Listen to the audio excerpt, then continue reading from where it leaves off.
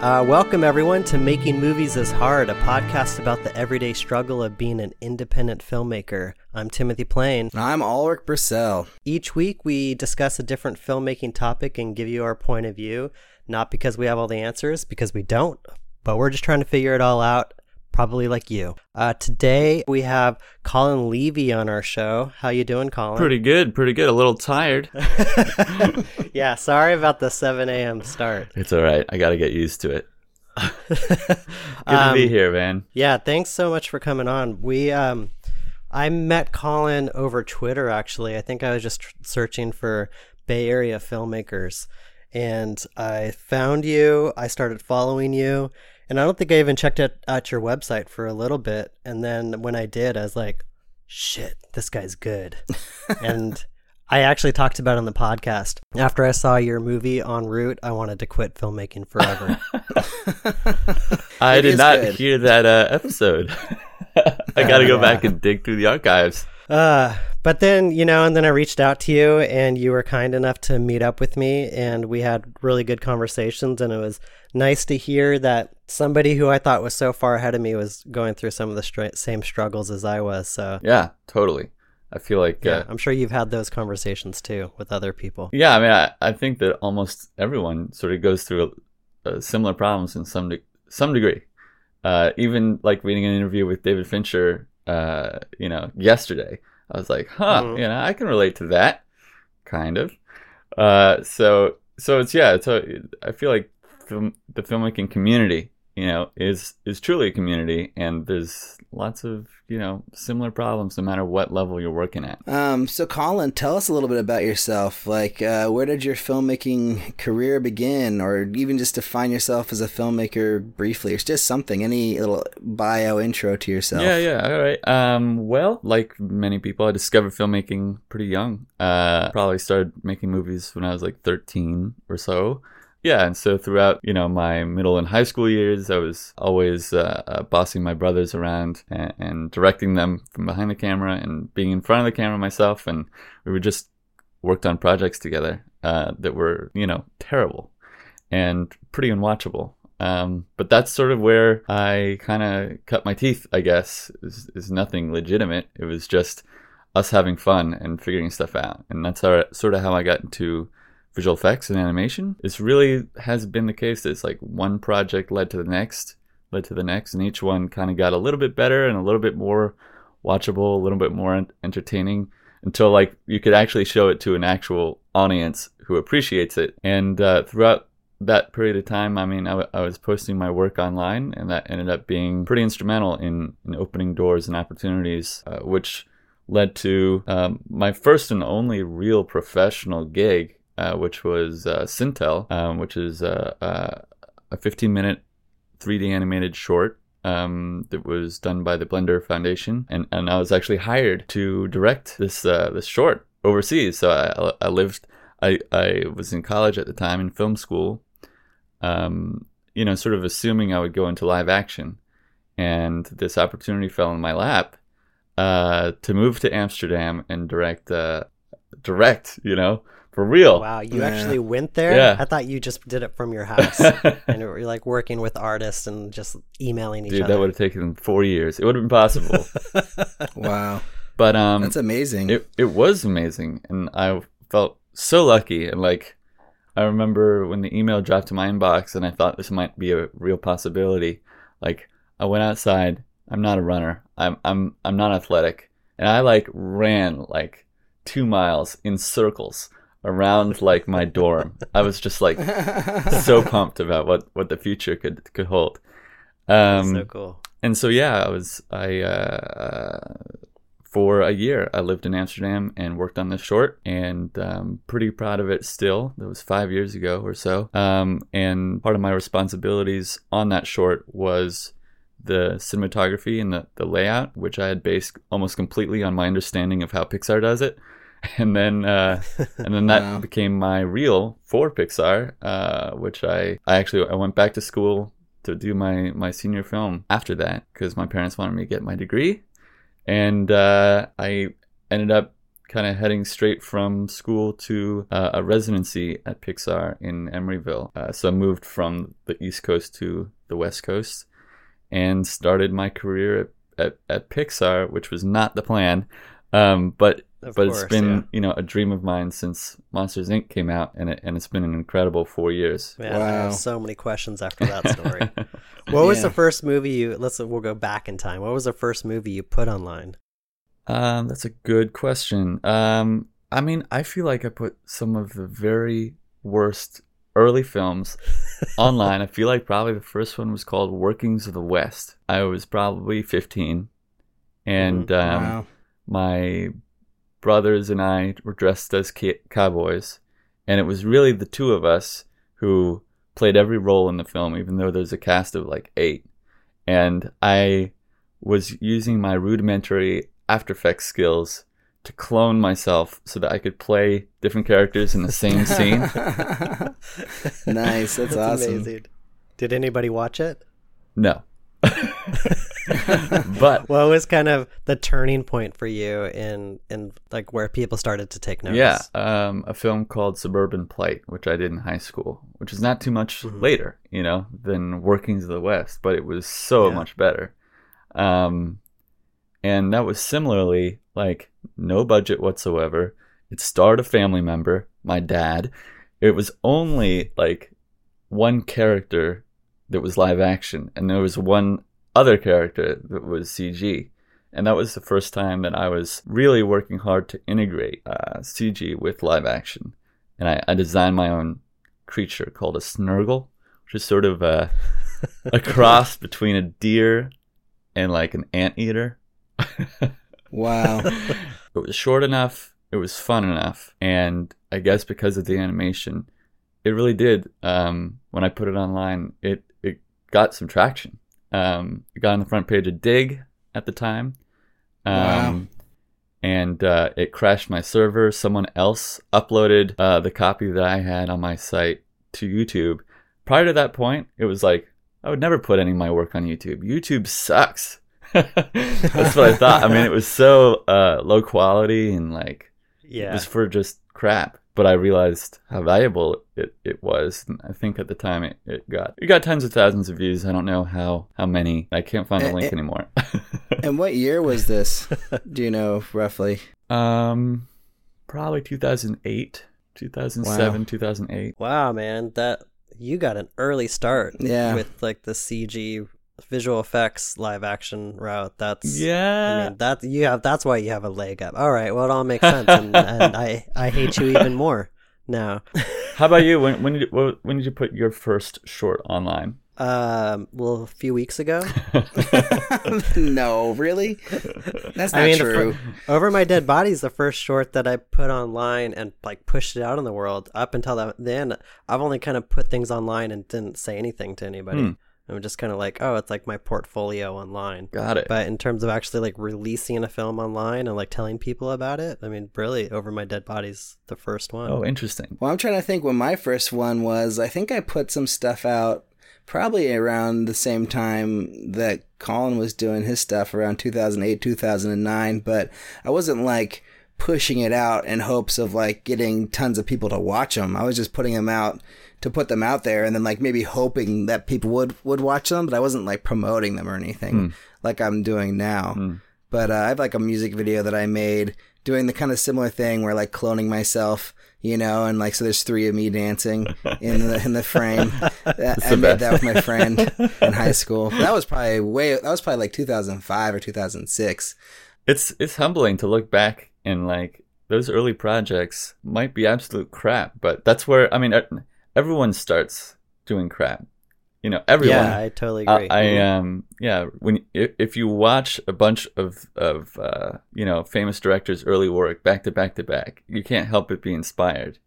I don't know if you've seen James Cameron's Xenogenesis, but I only just came across it. That was basically a student short, and like you can totally see James Cameron in it, but it's no Avatar, Right? Yeah.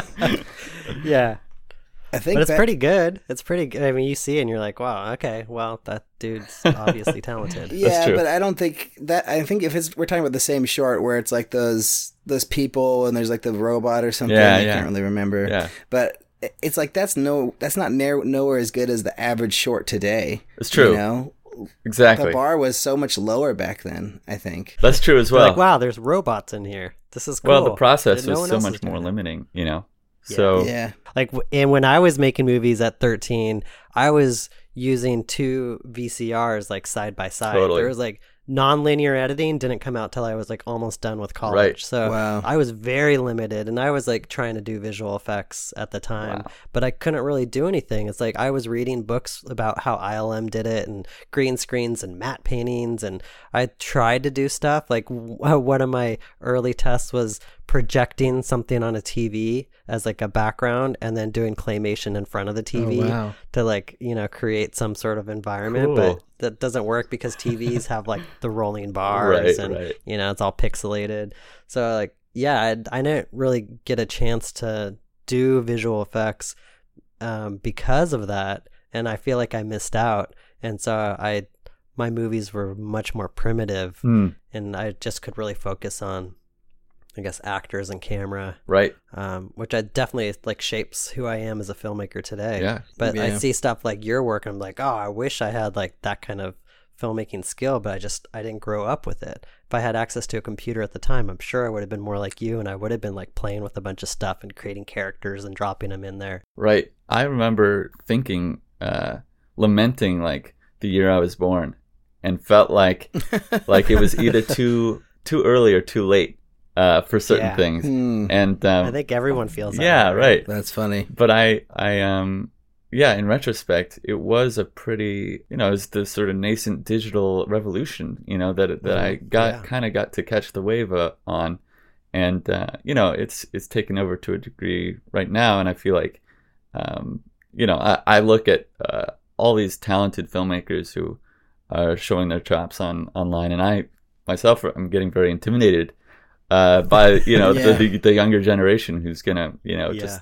blow us all out of the water. I feel the same way too about my experience. I was like, I'm so glad that I got a chance to edit from tape to tape and like really understand, like, when you made a cut, you're committing to that cut. Right. And there wasn't trying it a bunch of different ways to see what works. Like you have to You got know. the one shot kind of. Yeah. Yeah, one shot. Ulrich Yeah. has a similar experience to that too, right? Yeah, because I didn't start making movies until high school, and my first high school video production class, we learned tape to tape A/B roll editing. So, you know, I would be editing like promotional videos for the soccer team on, you know, tape to tape. So like, and we were doing like really quick cutting things, like, you know, maybe like a second per cut or whatever, and we did like probably like 30 seconds of this promo and then decided to redo the whole thing. And so you have to start at the beginning. You know, you can't just change one thing. It's like you have to go all the way back and redo the whole thing. And I remember that was like a very painful process, and it was good to learn. But then like the year after that, we got Final Cut Pro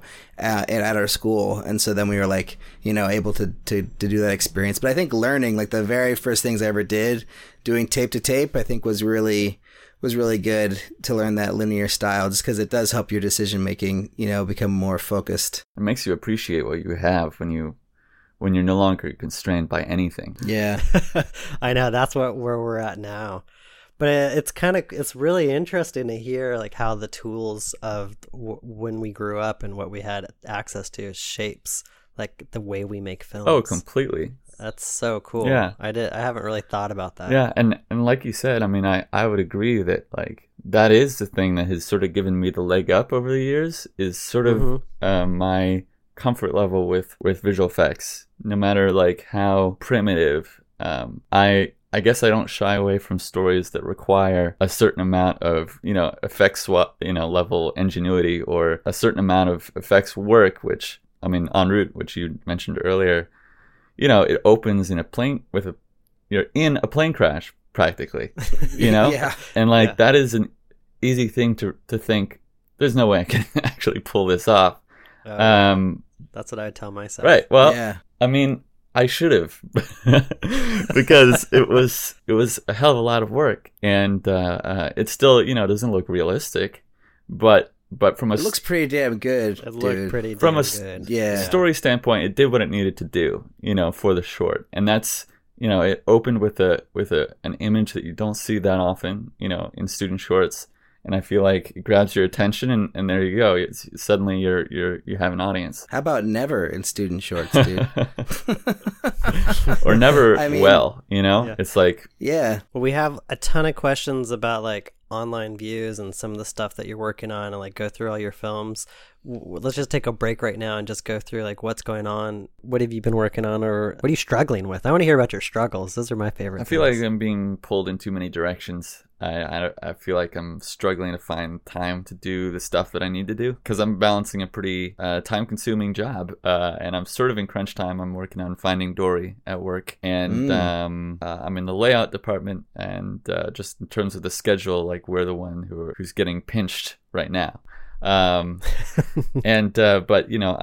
prepping for a shoot on December 5th. I'm doing some pickups for this short that I shot last summer. So oh, wow. The crazy thing is the amount of time that has passed since the original shoot. Our main characters are two like 16-year-old kids. And they have really shot up and grown up, in this year. They're now like 18, and oh my gosh. It's a little bit scary, because I don't know if what we're about to get will even cut in a way that like people don't notice. There might be issues that are unforeseen that have to do with hair, or just like the way they sound. But it's been really interesting editing process on this short that has been unlike anything I've done in the past, where I edited what we shot, and then I sort of branched a version of this movie that started being more constructive rather than reactive in the edit, where it's like, this is not what we shot, but I'm editing a new version of this movie anyway, and I'm rewriting lines, and I'm throwing in storyboards or throwing in shots where he's saying something else, and I'm just putting a subtitle of what he will say, and I'm now reconstructing this opening scene and making it better, and then hopefully shooting that to fit sort of these holes that I've created. So the movie has gotten rougher and rougher over time rather than more refined in the editing process. But it sounds like you've been influenced by Pixar. I think so. I mean, honestly, I think it's a way that Pixar, if Pixar was doing live action, this is how they would make movies, but they would do it and iterate, 15 times, and they would just have the actors on call. And they would have like a stage and like, yeah, I mean, I feel like they liked, we, I guess, like to execute ideas almost fully and then stand back, take a look at them, and then see what can be improved, and then throw it all away and start over. And unfortunately, I mean, this is not how I'd recommend making a movie. It's just what I had before was not good enough, Like, it was a movie that you could watch, but I felt like it was falling short. Have you ever heard about the development of Duke Nukem 3D Part 2, I think it was? Oh, yeah. Yeah, where like the guy had so much money and he like had unlimited resources, and he just kept remaking that game over and over again, and he never finished it. Yeah, I think it ended up coming out like 10 years after he started it. I think it got shelved, didn't it? Or did it ever actually make it out? It actually made it out, yeah. Wow. And was it any good, or is it too late? Too little, too late? It was too late. Yeah. Especially in the video game world. Right, of course, Yeah, where things are moving so fast. I think 3 or 4 different, or maybe not 3, but like, I think at least 2 generations of consoles came out during the making of that game. Oh my gosh. And so I think he just got completely screwed by that. That is pretty sad. It's interesting. Just to your point about reshooting, and a couple of filmmakers I know have done that on shorts of theirs, and it's pretty amazing to see how significantly different they ended up being because of the reshoots. And they both ended up being fantastic. Like, one played at San Francisco International from one filmmaker with he basically shot it a summer, and then the next summer he did a reshoot, to like change the opening and change some other components of the movie. Mm-hmm. And yeah, that movie's like amazing now. And then another filmmaker, a friend of mine, they didn't have an ending, or they had a different ending for their movie and a different opening. And by doing their reshoot, they pretty much changed the story almost completely. And now it's like a great short.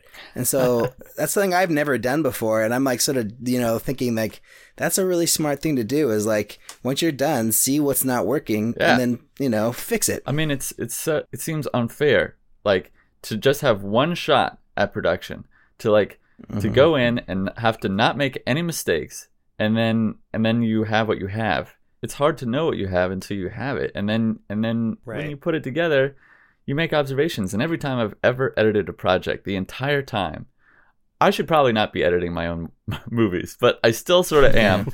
And I'm working with a co-editor right now, but I'm sort of taking the lead, and every time I'm like, I should have done this, or I shouldn't have done this, or why is this scene written this way? And like, I feel like I'm learning, as I edit, but I'm always regretting decisions, reshoots and that kind of thing. It's expensive, pickup shots even. Oh, yeah. But it allows you such flexibility and freedom to reimagine. And just getting a second chance can make a huge difference. I mean, for the pickups I'm about to do, like, who knows if they'll make the difference? But they're actually incredibly subtle. They're just different lines in the same location. It's not like I've rewritten the scene and we're going to shoot a different scene now. It's the same scene, but things happen slightly differently. And I feel like just a little bit of sort of surgical modulation, the dramatic content of a scene is the difference between something falling flat or resonating. And so, I mean, I hope that a year from now I'll be able to look back and point to these pickups, be like, it wasn't good, and now it is, and all it took was just a little bit of a willingness to go back into production. But yeah, don't you think we kind of sign up as live action filmmakers though to say we don't have total control over it? Like, if you want total control, get into animation. Totally. Well, or get a big budget. Exactly. Even still, I don't think most of the time you don't have like the luxury of going back for reshoots. I feel like, especially on the independent level. Certainly on the independent level. But I feel like once you're making, big budget Hollywood blockbuster type movies, you're basically making animation. It's no different, and everything can be changed and iterated on, and total control can be achieved because your budget is so high. I mean, half the movies that are out at that level are animated anyway, practically. They're mostly CG. And I love that, I that's where I want to get. Yeah. And the filmmakers I admire are the ones who seem to have that total control. Like, who are these people? Well, the James Camerons of the world, David Finchers of the world, the Christopher Nolans of the world. Perfectionists. Yeah. I mean, Jurassic World, that's a movie where anything could be changed. Right. Looking at Jungle Book, I love the trailer. I'm excited for that movie. Star Wars, of course, even though it's shot on film, there's live actors, they could do anything. Anything could be reshot. Right. And I don't know if you saw the recent Warcraft trailer, but that's another movie where probably the only thing that isn't CG is the humans, shot on a green screen stage. So I feel like the worlds of animation and live action, when you're working at that level on those types of movies, there's more overlap than differences. And I read somewhere recently that pretty much every studio movie has reshoots anyways, it's just kind of worked into the budget that you're going to reshoot at some point, whether it's going to be a big CGI movie or not. So I think reshoots are, something that's just commonplace and not even questioned at this point, but in the independent world, it's a little bit different, a little more difficult. Yeah. I mean, even getting my actors back together, I mean, I literally might not be able to do it. So it all remains to be seen. Yeah. Well, good luck. Thank you. Yeah, absolutely. Can't wait to see how this turns out. What I love about you and the pursuit of your film is that you have a very clear idea how long it's going to take.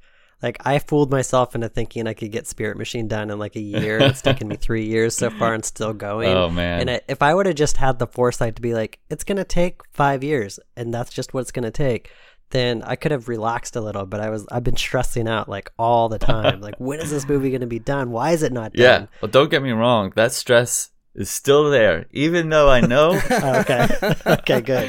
Even though I know it's going to take another year, I feel like the only way it's going to get done in that short period of time is if I stress, and every weekend I'm making, measurable progress, and which doesn't always happen. How many hours a day do you work at Pixar? It depends. I mean, today I already know it's going to be a long day. I'm going to go to work at 9, or I'm going to be work at 9, and I probably won't be back until 8 p.m. or 9, tonight, because I've got to deliver a bunch of material. It's hard to fit anything else in then, huh? Yeah, I mean, especially when you're like, kind of focused creatively, or you have to sort of use those muscles all throughout the day. I mean, I get home and I'm pretty just exhausted. I mean, I don't even want to watch anything. I just like kind of go to sleep.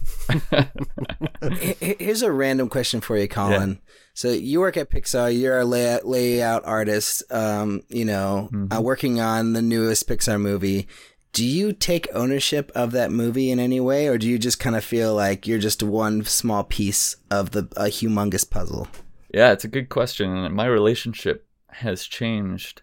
And I, over the 4 years that I've been there, and the feeling of ownership that I have has evolved.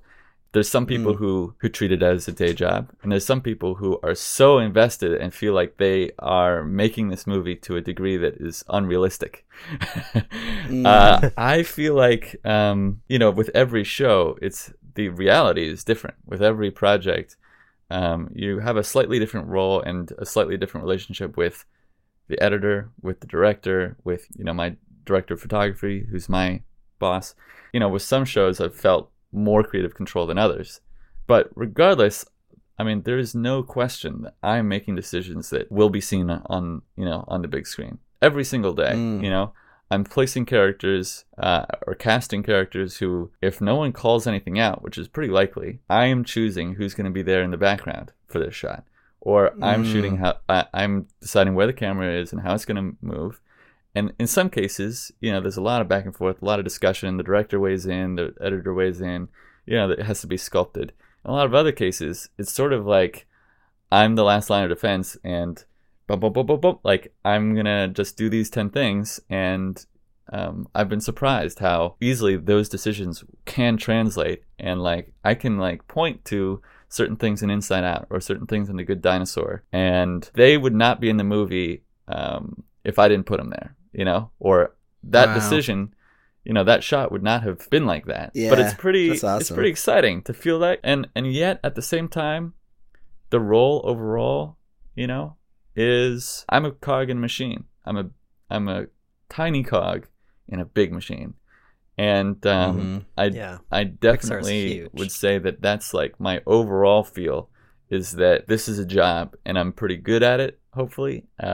And I have a certain level of taste and sensibilities that I bring to my job every day. But it's ultimately, I can't make or break anything. It's going to function dramatically with or without me. And anyone else who is given the same sequence to lay out is going to do a fine job, and I'm replaceable. So that's how I feel. Yeah. Well, it sounds like you're a very creative cog. Which is pretty awesome. Yeah, no, it's true. I mean, I have an amazing job, and I feel like, most people at Pixar are sort of in the same boat, and it's sort of up to you to figure out how much of your own personal creative energy to invest, but everyone has creative responsibilities. These films are not owned by the directors either, In some ways, they're a cog too. It's like it's a very interesting art form, animation, because nothing would come to be without hundreds of people collaborating in tiny ways. Right. That's so cool. Well, I don't want to run out of time because I have so many questions for you about getting online views about films. I know you have your own theories about it. And so can we jump into topic of the week? Sure. The overall question for me is, do online views really matter? because I feel like we obsess a lot about it. Like, I want to get 1 million views. Like, what does 1 million views get you? What does it buy you? And as someone who has a ton of views on your films, like, it seems like that kind of grew. En route had 40,000. Secret Number has 127,000 right now. And Sintel has a mind-blowing 4.5 million. Whoa. That's awesome. Like, what does that buy you when you get views on your film? Yeah. Like, did you get agent interest? Did somebody ever talk to you about doing a feature film? You got a job at Pixar, of course. Right. What else? But I feel like that job had nothing to do with online views, you know? Oh, if really? nothing, it may have helped, but I applied like anyone else, and I had a reel like anyone else, and I got an interview, you know, based on that reel, which was really showing my layout on the film rather than the fact that I directed it or the fact that it was good or not. Did you write on your resume, I got 1 million views on this or anything? Yeah, it was actually, there was, it might have helped. When I was talking about, the project and I mean, I think that it's an impressive project in a lot of ways, and the views is sort of part of that. I definitely feel like views matter. But it sort of depends on, it has more to do with with your sort of career strategy than the success or failure of a film, almost. If you're going online, which is, you know, comes with some unique challenges, I think getting traction is absolutely paramount. And I have no answers for you. Come on, give us some answers. I am, I apologize. It's been complete flukes in my experience. How have you gotten so many views? I mean, of course, Sintel is like part of a bigger thing. Yeah. So do you think that, I mean, did you do PR on any of your films by yourself, or or you just kind of threw them online? Let's talk about Sintel, because it's really interesting to look back on and analyze a little bit, because I myself had very little to do with the release of it. It just sort of went online and I posted it on my Facebook and, you know, that's sort of the extent of it. But looking back, I mean, so we kept a production blog, and you know, we were in production for a year, and we were pretty regular on that blog. So we did develop some sort of audience that I would say grew over the period of the production. However, we already started with an audience that came from prior Blender Foundation shorts, people who were a fan of what Blender is doing. In that case, you know, there was Elephant's Dream, Big Buck Bunny. The other part of it is Blender. You know, in this particular case, Blender is a piece of software we use to make the film. And that's creative. It's open source software, so anyone can download it. And Blender has millions of users, or hundreds of thousands at least. And so there's visibility within that community. There's visibility within the open source community, which is, you know, bigger for sure. And that was part of what made that film noteworthy, was not only are we using open source software for every aspect of the film, from textures to the actual animation, rendering. I mean, we're using Blender at the core of the pipeline, but then there's open source tools surrounding it. But we're also releasing the film Creative Commons. And, you know, and it's an open movie, so anyone can actually learn from the files, you know, change the animation or the ending if they wanted. And so I feel like just that as an angle into the market, you know, it's like we went through a community that exists, that has already kind of got this project on its radar. And as soon as a large number of people, you reach this sort of critical mass moment. And as soon as you've got like dozens and dozens and dozens of people sharing links, like I just imagine that within the first hour we had 5,000 people watching it, you know? Mm-hmm. And because of that one fact, and because I guess enough people were sharing it, you know, then it just becomes a self-fulfilling prophecy, and that's what it means to go viral, right? Right. But it's amazing how that I do feel like there's projects that I have witnessed that have been close to that line, that critical mass viral line, but haven't crossed it, and just haven't had that sort of traction to turn this little snowball into a big one, or a slightly bigger one. That What do you think motivates people to pass a movie on? Because do you think that's part of either is for Sintel? Do you think it was because of the movie itself, or because of the story behind the movie? Where do you think the power lies? And or maybe if you don't want to talk about Sintel and you have like another short film that you've seen that now you're modeling after, like that you've seen be successful, like where does it start getting passed around? Why do people say you got to see this? Well, I'm just going to share my this is my opinions, which are based partially on my own experience, partially on what I've seen out there in the real world, and partially what I want to believe. And what I want to believe is that good work rises to the top. I want to believe that if you make something just amazing, that people will see it. And that might not be true. But I do think that it can only help. Like if you have something that's truly good, that's truly either emotional or exciting or entertaining, like that is the number one factor, you know? Yes, if you're able to get 10,000 people to click the link, that's impressive, and that's great. That's a good solid foundation. But really, the question is whether or not they will share it with their audiences, right? Because that's what will make the difference. And the only thing that's going to do that is if they like it, you know, if that audience likes it. So it doesn't matter if it was made with Blender, you know, if it's not good, people won't be, you know, shouting from the rooftops and saying, look at this amazing thing that, you know, look at this thing that was made with Blender. If it wasn't good, I don't think people would care. Go ahead. Yeah, I just wanted to ask like a creative question. Ulrich is dying to talk. No, because here's something that I experienced with my short Strange Thing. Yeah. And I was lucky enough to have an article written about it that got a lot of attention. And it ended up getting like, you know, 100,000 clicks or something like that, like some crazy amount. And the first day it went up, it got 127,000 loads, but it only resulted in about 12,000 views in the end.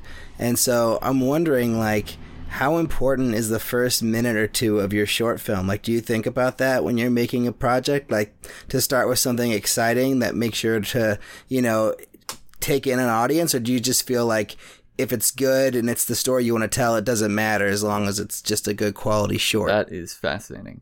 So for your loads, does that mean that it's sort of embedded and loaded in that sense? Or is it like, could people have clicked play and then stopped and then it wouldn't have counted as a play? I don't really know how loads work, but I think that's what I thought it meant. I thought it meant that, you know, if you just started watching it, but then you turned it off or clicked away before it completed, then that wouldn't count as a view. That's really interesting. Because it could also be that, like, you know how you can embed a Vimeo video, you know, in another web page. And I know you guys got a lot of press for Over My Dead Body, where each article they've kind of thrown the Vimeo embedded into that. And that's definitely, you know, it has to be loaded to a degree to show up on that website. And that is a metric or a statistic that I would be interested in. It's like, how many times have people loaded a page with my content embedded within it, you know? Yeah, right. So that could be that number, but I don't know. We'd have to look that up. But to answer the larger question, I do think that no matter what you're watching, whether it's a short, a feature, or, I mean, even a piece of music, like, I judge it, you know, within the first couple of minutes. And, like, I can't help it. It's like I form an opinion pretty darn fast. The challenge is not necessarily to wow or to hook. For me, the audience, the challenge is to not screw it up, to not push people away. Usually for me, it's something, it's like when I'm watching something, there's something that either rubs me in the wrong way or that makes me feel like, like I can't trust this filmmaker, or I can't, you know, I'm not into it yet. And I generally, though, and I feel like audiences in general want to give this thing the benefit of the doubt, whatever it is. However, yeah, I think that, like, the bigger you can make that opening or the hookier, I feel like that's a strong tactic, and it is something that I've considered very heavily for the short that I'm working on now. It's like, what is the most impactful way to open this short? And I think it's particularly challenging as a problem, because in many cases I have found that the right thing for the story is different than the right thing for the piece. In the case of Sintel, I fought hard against the opening that we had. And we open with a fight scene. It has no reason to be in the movie. It's a meaningless fight. But, my producer was adamant that we open with a fight, and that's going to get people to lean forward in their chairs. And you know what? Maybe he was right, And similarly for the short I'm working on now, I have something storyboarded that I think is wrong for the movie. And I actually don't think we're going to execute this version because it's also more expensive. But it is like a lot flashier than what I think we're going to ultimately go with. And what I hope is that people will be intrigued enough by the concept rather than the images and will stick around because it gets pretty cool. It's not going to open with as mind-blowing of a visual. Yeah, when we met and we talked, you seemed to have thought about a formula for successful online movies. And you said that if you look at the successful online shorts, all of them kind of are action-packed, sci-fi kind of shorts. There's definitely... Do you still believe that? There is definitely a... it's almost like a legacy of successful online releases where they're sort of set piece oriented, action heavy, usually showing off some level of visual effects.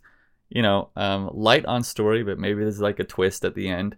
It sort of is a teaser, that leaves you wanting more. They're all sort of proof of concepts and are like what you're doing, thinking about a short that has the potential to be developed into a feature.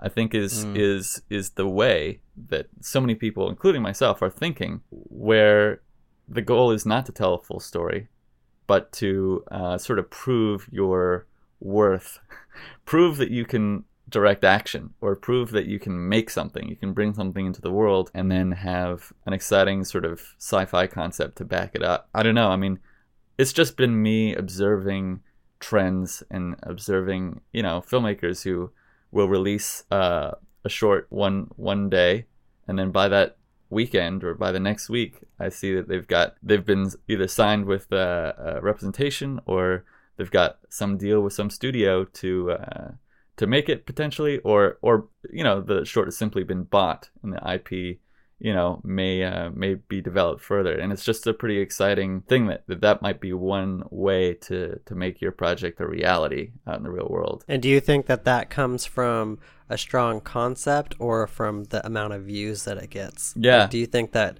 they need to see that people care about this, and that's like a proof of like, oh, people really want to see this kind of thing? Yeah, well, I feel like it's always a different equation for every project, and in some cases, the only thing that's exciting is the visual execution. Damn, that looks good. Damn, that looks like Hollywood. And for other things, it's the story. Like, oh my gosh, that was heartbreaking. Or wow, that was a cool twist. I think it's a unique equation for every short, and the more story you get, the more impactful it will be. Like, the more impactful the story, the more I'm going to care as an audience. And if you can have action or something visually spectacular on top of that, that's like the best. For Sintel, we didn't really, visually it's not particularly impressive in my opinion. It's clearly made by a small studio with limited resources, but I feel like the story that we told held it together enough to really move some people. And in my case, I feel like if we didn't get 1 million views in the first week, I would have personally gotten a lot less heat. We did, and so I did start getting some calls, and within a month or two, I had sort of signed with a manager, and I have a couple agents, at WME. That really hasn't meant anything for my career yet, even though that was 5 years ago. It really did take that project at that level of visibility to get me in the door, or at least, it wasn't calls at first. It was an email from an agent, at WME. And I guess that, this tends to happen. It's like, it really does take the views. People assume if this many people are watching your shit, then it's probably pretty good, or at least people are interested, and that makes you valuable. Well, I have a lot of questions, but before we get into agent and all those other kind of questions, I wanted to know, like, you're watching these filmmakers who are putting these shorts online, and they're getting whatever, like, optioned agents all those things. What do you think those filmmakers are doing? Are they self-promoting their movies, or are they just putting them out and getting lucky? Like, what's the formula to like getting to the point where enough people are going to see it, you know? Totally. Who knows? I mean, I guess I need to do a little bit more research. I think there's there's different tactics you can use. I mean, you can release it on a channel that already has, you know, tens of thousands of subscribers. You can't, like, if it's good enough, I believe, or if it's, you know, if it fits into that mold, that visual effects heavy mold, I guess that people are just inclined to share that crap, you know? Like, I just feel like as long as you can get, you know, a few thousand eyes on it, it hopefully will gain traction on its own. I think that smart people, and Timothy, you got to tell me how you got all that press in that first week for Over My Dead Body, because that's pretty impressive. I've never had that many write-ups, you know, and maybe you just ask. You just send out the film and you say, "Hey, we're releasing our film online. Would you have a look at it?" Was that day of, or was that before? That was we wrote people mostly before it was released, Yep. and we said we just premiered at the San Jose International Short Film Festival. We're going online with it. It's gonna premiere on Film Shortage. Will you take a look at it? If you like it, will you write something up or share it with your fans? If you don't like it, just let us know what you think. Cool. And then out of, you know, we might have had like a 25% success rate. We reached out to like a whole bunch of people. Wow. And only heard back from about 1 out of 4 of them. And then, it got written up in a bunch of places, which was really cool. That's amazing. And so you send people a password protected link first because right. Got it. Wow. Yeah, and I think we did most of our reaching out like the week before, I think. Right. And because I think we experienced if you do it too early, then people don't care. Right. Yeah, I did it like even just like 2 weeks early, and they're just like, let us know when you get closer to the release date. Well, I guess for the secret number, like we had a launch date. You know, everyone on the crew was like, it's coming out May, 20th or whatever it was, and I don't think that made much of a difference, but certainly, we tried to build a little bit of hype. We had released a trailer, that kind of thing. I think the turning point for us was that it was a Vimeo staff pick, and that that always brings a lot of views and a lot of eyes. And then I mean, I was just Facebook, Twitter blasting it, and hoping that other people would do the same. I don't think it's something that you can truly orchestrate. I think that the content, the quality of the content will supersede any other factor. Right. It sounds like your theory is if you can get enough people to see it when it shows up online, like let's say it's 10,000 views, then if it's good enough, it'll go viral and get passed around. If it's not, it'll just kind of stay at that. Right. And so, like, what your initial, like, for your next film that you're going to be finished within 10 years. Yeah. Damn. What's your plan for the release of that? Do you have, like, a strategy? Are you going to reach back out to the Vimeo people and try to get it as a staff pick as to get those 10,000 well, actually, views? I mean, it's definitely something that I've had on the back of my mind. And I think that sort of a blitz on all fronts is probably like I'll do whatever I can do. And so that will, like, I'm taking notes from you. It's like, okay, I'm going to email a bunch of people, a bunch of sort of film blogs and that kind of thing beforehand. That's like one thing on my list. In the past, I haven't really been that marketer person, and I think I want to do that better this time. I think that there's email lists. I think that there's forums. I think that there's people who I can sort of get on board to tweet about it who are major influencers. I think that one big decision I'm going to have is what channel to release it on and on what platform. I've been talking to a potential executive producer type who has hundreds of thousands of subscribers on his YouTube channel, and the last short that was released on that channel got over 10 million views, Wow. But that partnership definitely, it's appealing for that reason. But suddenly that's sort of a loss of control. And so that's one thing that I And right now I'm trying to figure out, and I'm trying to figure out what is important, what isn't important, because it seems like, oh man, that would be a privilege to be able to launch on that platform, and maybe that will happen. And it's up to his discretion. He hasn't seen the movie yet. But at the same time, do I want this to be on my channel? Right. Do I want to release it on YouTube, or should it be Vimeo only? Because I botched the release of Secret Number, where I was gonna just push the YouTube link. And then the first day, I got a frantic email from my sound designer who said, we're 2 frames off.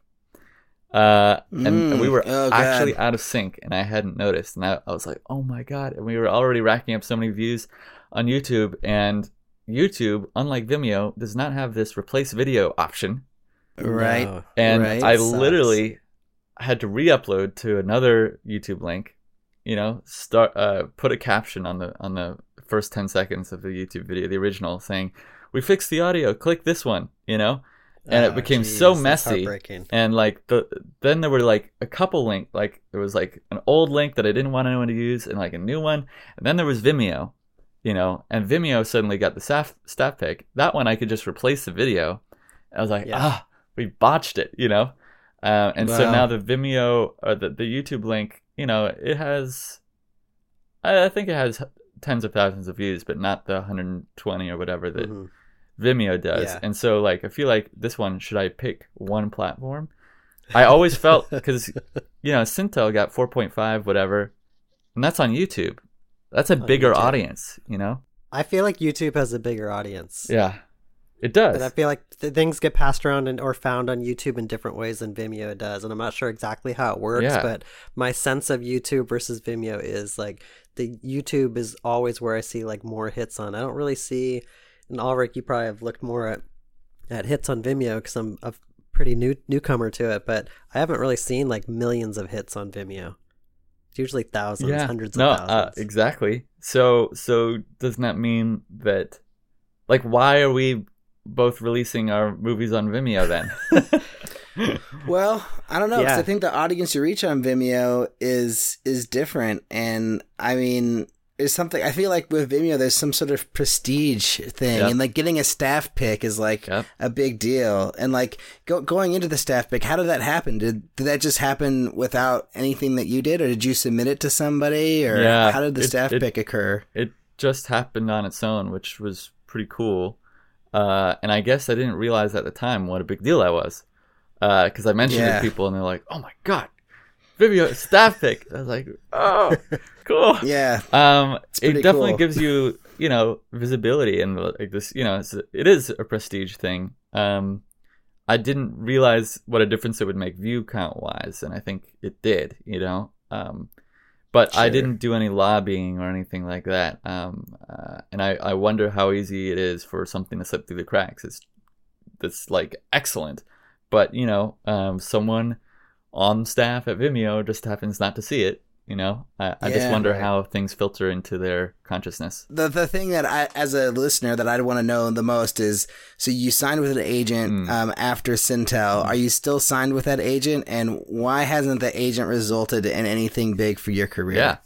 Yeah. The short answer is because I've been working at Pixar. Essentially, there's nothing I can offer them because they work on, sort of commission, and there's nothing they can really do for me while that is the case. And so that it's always been sort of like greener pastures in my head. It's like, oh, LA is just waiting there, with my agents who are willing to, who are ready to drop everything and just make my future happen. Which is not the case. I mean, I think that the thing that I've started to absorb from other people's stories and watching people who do have representation really flounder or struggle is like, you have to, whatever it is, you have to make it happen. Your agents really don't help. It just, like, in the final stages when you're actually putting a project together, or, they will help with the connections, with putting you in front of the right people, but you really have to bring it. There's nothing that happens automatically. I feel like automagically, that's a great word. For me, I am still, with my representation, same guys, but honestly, we have no relationship. Like, you know, I called. You don't talk to him I every called week. my agent this summer for the first time in literally 2.5 years, and I was like, I don't know if you remember me, but like, when you look me up on IMDb Pro, your name comes up still, so I'm gonna assume that. That's great. And essentially, the term is I've been hip pocketed. I don't know if you've heard this term before. I have, yeah. What does that mean? Don't really know, except that that's what has happened. Is that like I'm sort of on the list, but I'm also not like I literally haven't signed any contracts. Like so, I physically have not signed with these guys, but they're sort of my default guys who have sort of claimed me to a degree. This is my understanding. It's like if something happens Right. and you need help, you could call these guys and they'd be like, "Yeah, we'll help you out." But they're not out there like actively pursuing work for you or like. No, but I getting feel like meetings with you. that corner can be turned as soon as I've got something for them to work on. You know. Yeah. And I think that they would say that they are my agents. I think more important is the sort of the manager relationship and my manager Will I do have a more concrete relationship with, but it's still sort of, you know, we're not talking every week or every month. It's just sort of we check in every 6 months or so. You know, I feel like it's just sort of in the periphery of my my life, you know, and right now it hasn't translated to anything real, but it is part of my thinking with this short. You know, this short that I'm making, it's got to be great, and for the first time, because there was feature interest in Sintel. I never really answered that your question, but there was discussion about making that thing into a feature, and I was pretty unprepared in terms of materials. Like I didn't have a That was pitch. going to be my next question. Yeah. Like 5 years ago, when you started getting those calls, had you been ready with like a feature script of Sintel or even just another project kind of in the same vein? Do you think you would have your paths would have been a little bit different? I think my path would have been different, and I think honestly, I might not have been ready for it as a person, like more as a human being. I feel like I was. I mean, I'm still pretty insecure. I'm still. Welcome to the club. But I feel like my glimpse into the process of animation has given me a lot of confidence about my own sensibilities and taste and ability to lead and all that stuff. And I feel like now, if the same thing was to happen now, I would be ready for it psychologically.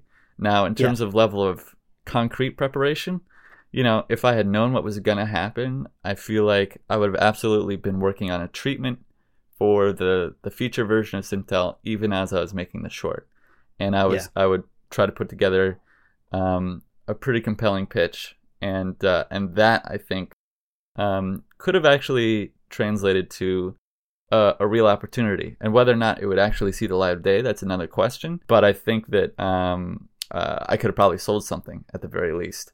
And that is a lesson I sort of learned the hard way, because, you know, it's 5 years later. Sintel is irrelevant. It's not going to do anything. Yeah, but at the same time, I totally agree with what you're saying. Like, your time at Pixar is not wasted. Right. Like, had you done this 5 years ago, like, your career could have been like, poof, gone. Like, you might have already been like over, and you're just going to be like working class for the rest of your life. Yeah. Because you have a foundation now, learning from like people are so good at what they do. I mean, Pixar is amazing. You're in like one of the best places in the world to see how that works. Like, even just having a little bit of time there is going to make you such a stronger filmmaker, and I think set you up for success even better than you would have been prepared 5 years ago. So I think it's so good that you had that experience. I think so. I mean, I feel the same way about my time in advertising. It's like sometimes I feel like, oh man, I wasted so many years in advertising, but it's made me who I am and given me confidence and helped define my point of view and taught me how things are actually done. Right. Seeing how real professionals put things together is really important if you're going to work in that professional field. Absolutely. Because then you can play ball with everyone because you know the terminology and you know what's expected. And if you don't have that experience at all, I think it's really hard. I mean, if you watch Project Greenlight, any of those seasons, it's always just like kind of a train wreck, because these filmmakers are usually like entering into a system that they don't really know how to control. Right. I mean, and yeah, I totally agree. I feel like, you are a product of your experiences, and every one of them, no matter how irrelevant, can come back and be useful. Even a service industry's job is going to influence your perspective on life and your understand. I feel like, especially for a filmmaker storyteller, the more you understand life, equally as valuable as the production side of Sintel was for me, was like living overseas. I lived in Amsterdam for a year, and that made me grow as a person as much as the project itself did. And even just to talk about a different like experience of somebody who, like, you look at Quentin Tarantino, who worked in a video store, and how that's affected his work. I mean, anywhere you are in life and your experiences is going to shape who you are. And like, you can totally see the video store clerk Quentin Tarantino in all his movies. He just like, all he did there is just watch movies. You can tell completely every single movie he get his hands on. Right. So like, anyone who's listening out there that's like in a job that you're not super happy with, just take advantage of it, no matter what it is. Like, I think that even if you're having just like a regular office job, like, write an Office Space type movie, and like use it to your advantage. Or like I'm working with the director of Napoleon Dynamite, and I asked him like, who are your influences? Where do these stories come from? He's like, oh, these are just people I know. These are just my neighbors and my family and friends. If you met them, you would see my movies. Right. That's amazing. Yeah, tell stories that reflect your experience. I think that's really great advice, Completely. All right, well, we got to wrap it up. Is there any last... I know probably there's a ton more things we could ask you. We're going to have you back on. Like, I love it. I just have to say, like, right now, I love this. This is amazing. Yeah. It's so good to hear from you. Super fun. From you and your perspective. And it's always reinvigorating. A lot of times I'm just like in my little cave trying to chip away with, these dreams that seem completely unrealistic. I'm literally fueled by dreams that maybe in a year and a half from now, maybe this thing that I'm working on today is going to get me to the next level. And like, it seems so out of reach, and so, I'm like deluding myself. And so it's always just such a privilege and so invigorating to talk to fellow filmmakers who are sort of on the same path, who have the same sort of ambitions and dreams, and who are trying to make it happen, because it just gives me so much energy. So I just know, like, okay, tonight, I'm going to get home from work, 9 p.m., but maybe because of this conversation, I'm going to be able to, chip away for an hour before going to sleep. That's awesome. That's great. And that makes a difference. It does to me too. I mean, Ulrich and I do this every single week, and I think because of this podcast, I'm more productive because I'm constantly talking about it, and I'm like, and I feel like in some ways I'm responsible now because people are listening and expecting that I'm working on something. Like, oh, I better be working on something, otherwise I won't have anything. Well, you're gonna ask about the weekly update. Yeah, exactly. It's like, what did you do this week? You got to have an answer. It's like, if I just say I was playing video games, that's gonna be pretty lame. Yeah, this definitely I think Timothy has definitely pushed me to be more active in my creative life, and it's been amazing. And I mean, just hearing you talk, it's awesome. This is gonna change my whole day. I think I'm gonna hit the ground running now. I think this is gonna change my whole life. Every single time I talk to another filmmaker, and I think that it's like I always delude myself into thinking I have it all figured out. I know exactly what the answers are, and then you talk to somebody else, and then they give you a different perspective on things. You're like, oh, never thought about it that way, but that makes total sense. Yeah. So it's just, I feel like I'm getting too set in my ways. Yeah, I feel like I need to have more conversations like this to break me out of my I think preconceptions about the way that the world works. Well, because there's an open invitation to come on the show anytime you want.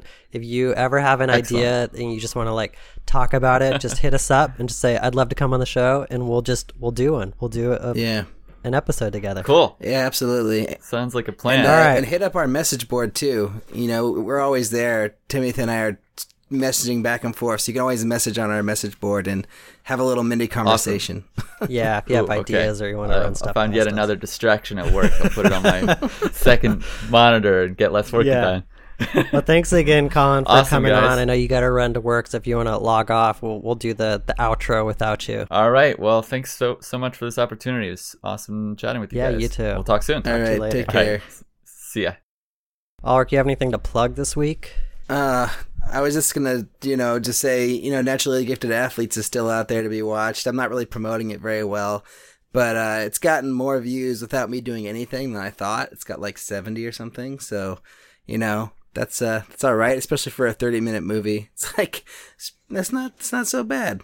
I do want to say like one more thing, just like this conversation today is absolutely amazing, and I really enjoyed having Colin on, and I mean, there's so much to learn from him, and it's so fascinating, and I'm just like, I'm really grateful to you for reaching out to him and getting him on the show, and it was refreshing to me. Yeah. It was a really refreshing conversation, and it really made me, it just inspired me and made me, like, I thought I was going to get discouraged from it in a way for some reason. I don't know why. I just thought that, like, this guy who's, like, got all the success or whatever would somehow say something that was discouraging. And instead, he said things that encouraged me and made me feel like, inspired by his story and, like, inspired by his energy and, like, yeah, like, go out, let's go make a movie, let's go Mark Duplass it up, Yeah. Yeah, that was awesome. That was a great conversation. Yeah, anything else you wanted to talk about? Should I take us out? Why don't you take us out? All right. Well, thanks for listening, everybody. Help other people find us, leave a review on iTunes or on Stitcher. And wow, so there's a latest review from Rafael Omar Cruz. Wow, this is crazy. I didn't even know about this. Love the podcast. I listen to it every morning on the way to work. First podcast I can really relate to as a filmmaker. Already started spreading the word to my filmmaking friends. Looking forward to more episodes. I mean, my goodness, that's like, that is the most amazing thing ever. To get a review like that. I mean, we've gotten a lot of amazing reviews, but the fact that they're still coming in, and I mean, it's just, that makes everything, it just totally validates our conversations. Cause I do feel like a lot that these are for us and that I gain so much from having this talk every week, but it's really cool to see that other people are getting something out of it too. So that's amazing. So yeah, and check out our new... somebody left a rating on our review page on iTunes, a 5-star rating, but they didn't leave a comment. Thank you to whoever that is. We really appreciate you taking the time out just to go and leave some stars, leave your opinion on there. But yeah, and I want to talk a little bit about the website more than just, what it is, but like makingmoviesishard.com. Please subscribe to our show notes, start a conversation in the comment section. Like Timothy and I are talking on there, and I think there's such an opportunity for some really fun conversations. Timothy and I just are in the middle of one on our last episode right now, and I really hope some other people join in. I put a movie quote on there that I don't know if people are going to get. It's very, very topical and very current. And so you'd have to have gone to see this movie last weekend in order to know it. But I really hope someone comes in and chimes in with the quote or like where it's from, because I quite enjoyed that. I mean, I don't know if anyone else is going to, but... and then to finish the sign off, send us an email at podcast@makingmoviesishard.com. I don't think we've gotten one single email from anybody yet, but hopefully we'll get one soon. But thanks for listening. Thank you to Colin wherever he is, and thank you to Timothy for making this happen. And yeah, I feel very lucky right now. This is amazing. Yeah. All right, everyone. Have a good week, and next week we'll be back. Yeah. Thank you so much.